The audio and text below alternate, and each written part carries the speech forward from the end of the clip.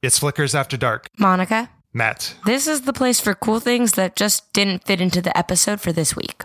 Hey, but this week it is actually spot on with our theme of liturgy, because we're going to talk about the first album that Ryan came out with as the Sunluck Project, which is At War with Wall and Mazes.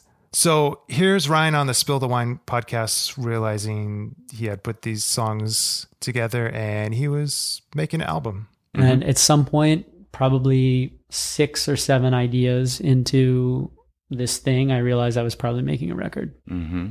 Yeah. And then once I accepted that reality, then I realized I was probably forming an identity.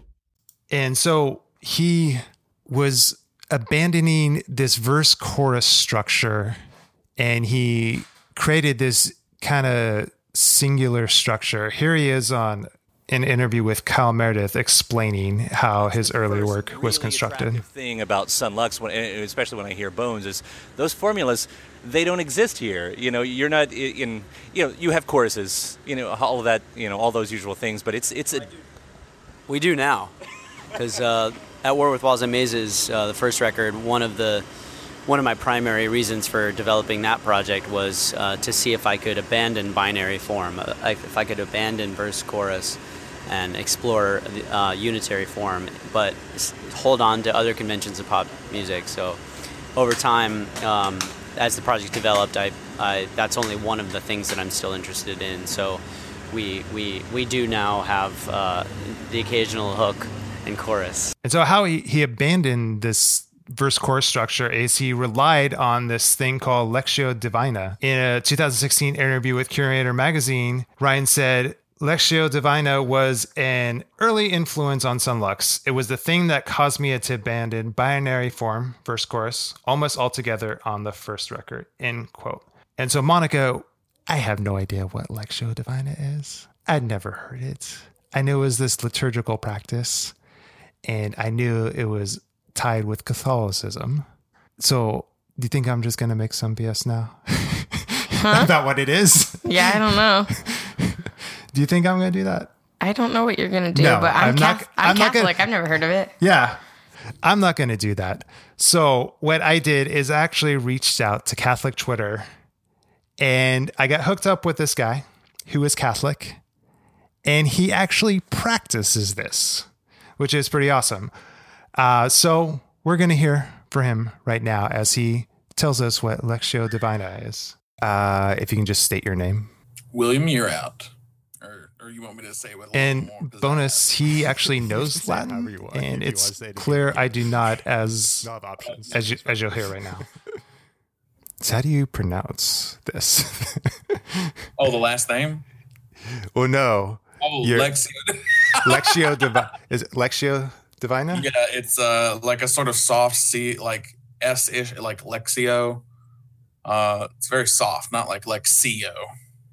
Okay. Or just Lectio. I hear that all the time too. Yeah, that's what I was thinking. I was pronouncing it that way, but I'm like, it's probably not right. Yeah, something about Latin is that as long as you're not too out of bounds, you can pretty much get away with anything. Anyway, so can you kind of break down for me each of the parts of Lectio Divina? Yeah. So Lectio Divina sort of falls into, it's a Benedictine practice, and the sort of Benedictine motto is prayer and work, ora et labora. And so part of what this is doing for us is we're putting work and effort into the way we read scripture, and we're treating it like a prayer. And in doing that, very actively are hoping that God will speak to us, that we'll be inspired by the Holy Spirit to new understandings about the way that Christ interacts in our lives, and especially interacts through Holy Scripture. So as for the actual elements of Lectio Divina, there is Lectio, which is reading, Meditatio, which is reflection, Oratio, which is response, and then Contemplatio, which is rest. The first stage, Lectio, is pretty straightforward. It's whenever we read the particular passage out of sacred scripture. But we do that not, just quick off the cuff. We take time and go through it very meditatively. And that's often where we'll start doing the second step, or we'll start doing meditatio. Just because, as you're going through it, things are going to stick out to you. You're going to notice new things. And so once we get to the end of the Lectio, at least in my experience, we should already be in the middle of meditatio.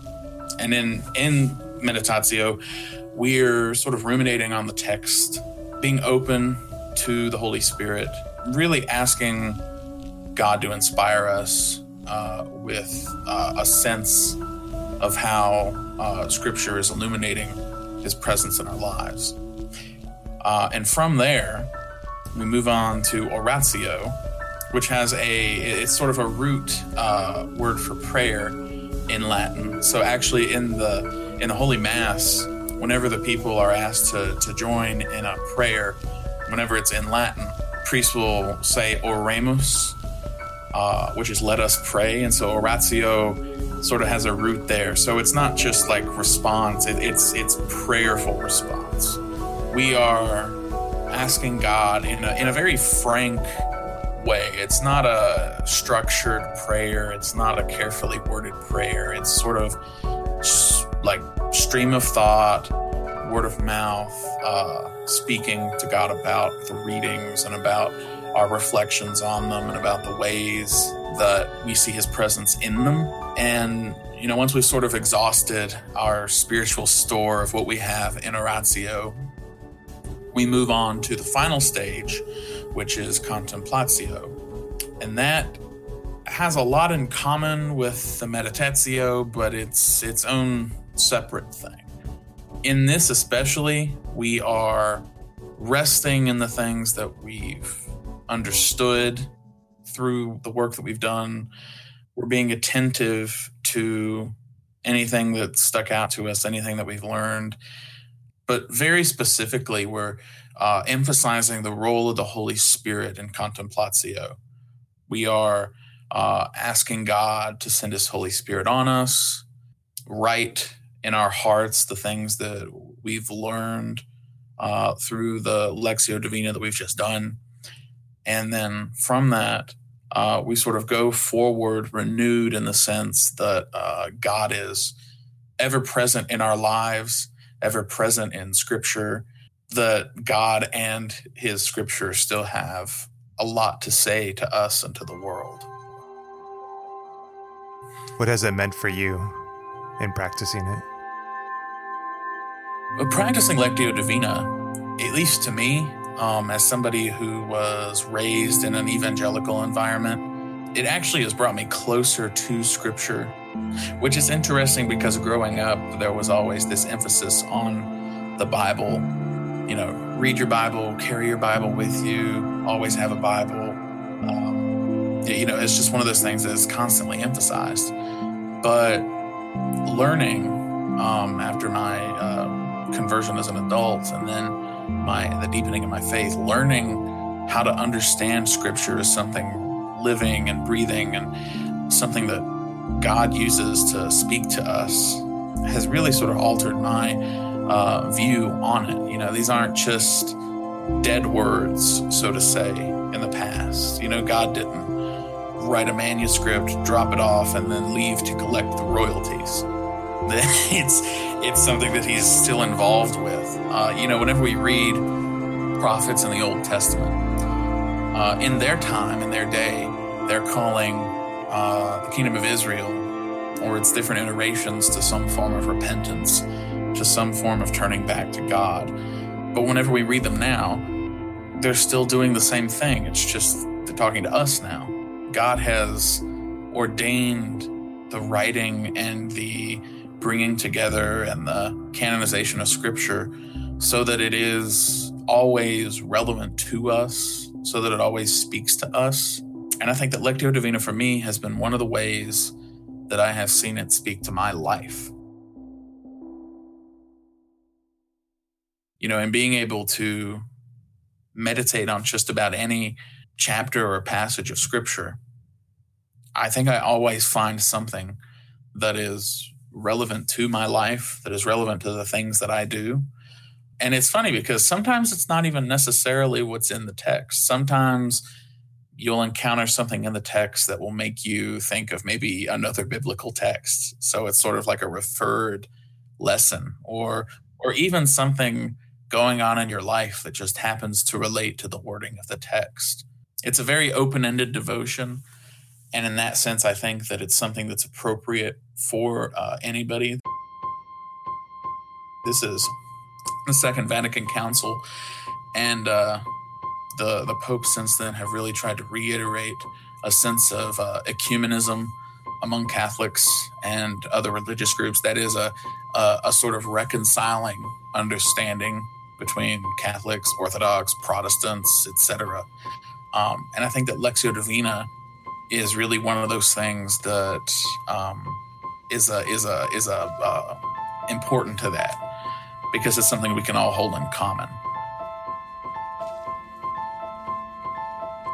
So you got the 4 R's of Lectio Divina. You got read, reflection, response, and rest.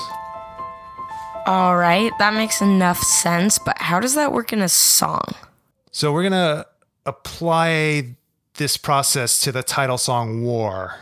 The reading portion is you have a first verse, a second verse, a third verse, and then you have the first. What happens here is you have the first verse, and then you have the second verse, but during the second verse, the first verse lyrics and the second verse lyrics happen at the same time. And then you get the third verse, and you have the first verse lyrics, the second verse lyrics, and the third verse lyrics all at the same time.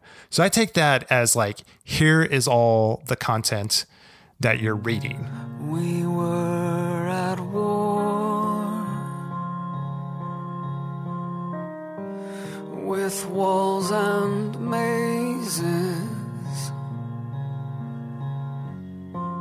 torn up and tearing inside.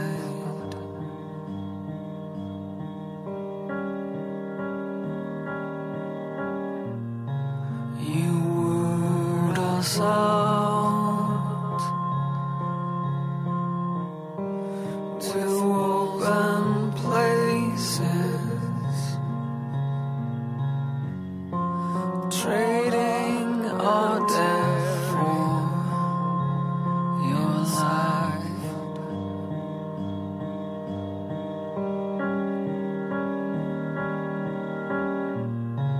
You raised the sun to warm our faces,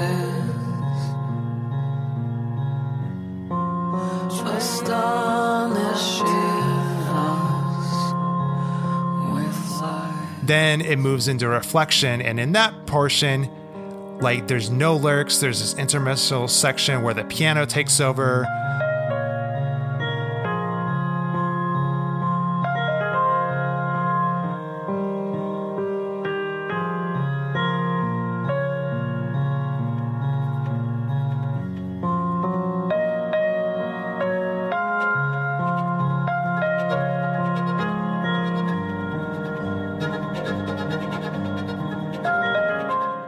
Then you have verse 1 by itself again. We were at war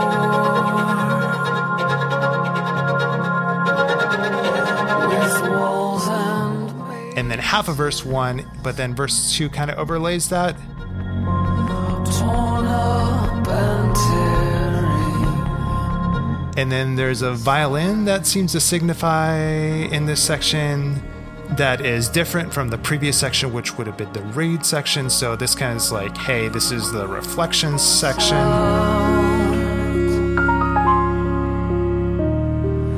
To open places. And then after that, you have all 3 verses again, all at once, just like we had in the read section. So I took that as, here's the response section. You raised the sun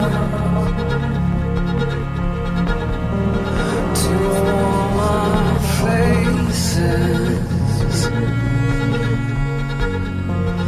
Just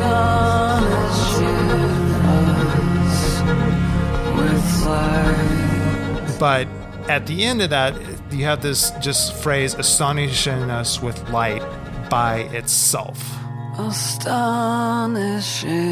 us with light. So I think that's like the final response out of the reflection.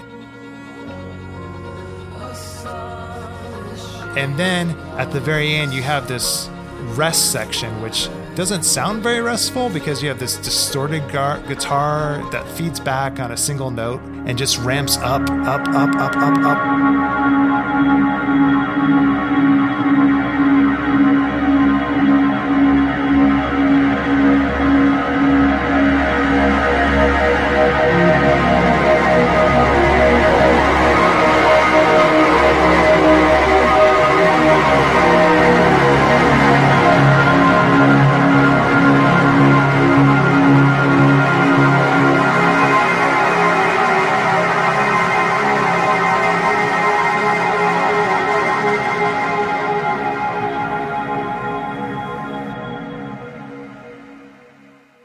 Then just fades out. For resting in these words and everything like that, it seems just like a very intentional time of rest, which is kind of crazy. That's a really crazy assessment and way to apply such a religious concept to music. I think your assessment probably nails it. I hope so. We'll see what our listeners think. Well, as Sunlux has proved, they are open to all forms of interpretation, so I doubt anybody's going to tell you it's off the mark. That's correct.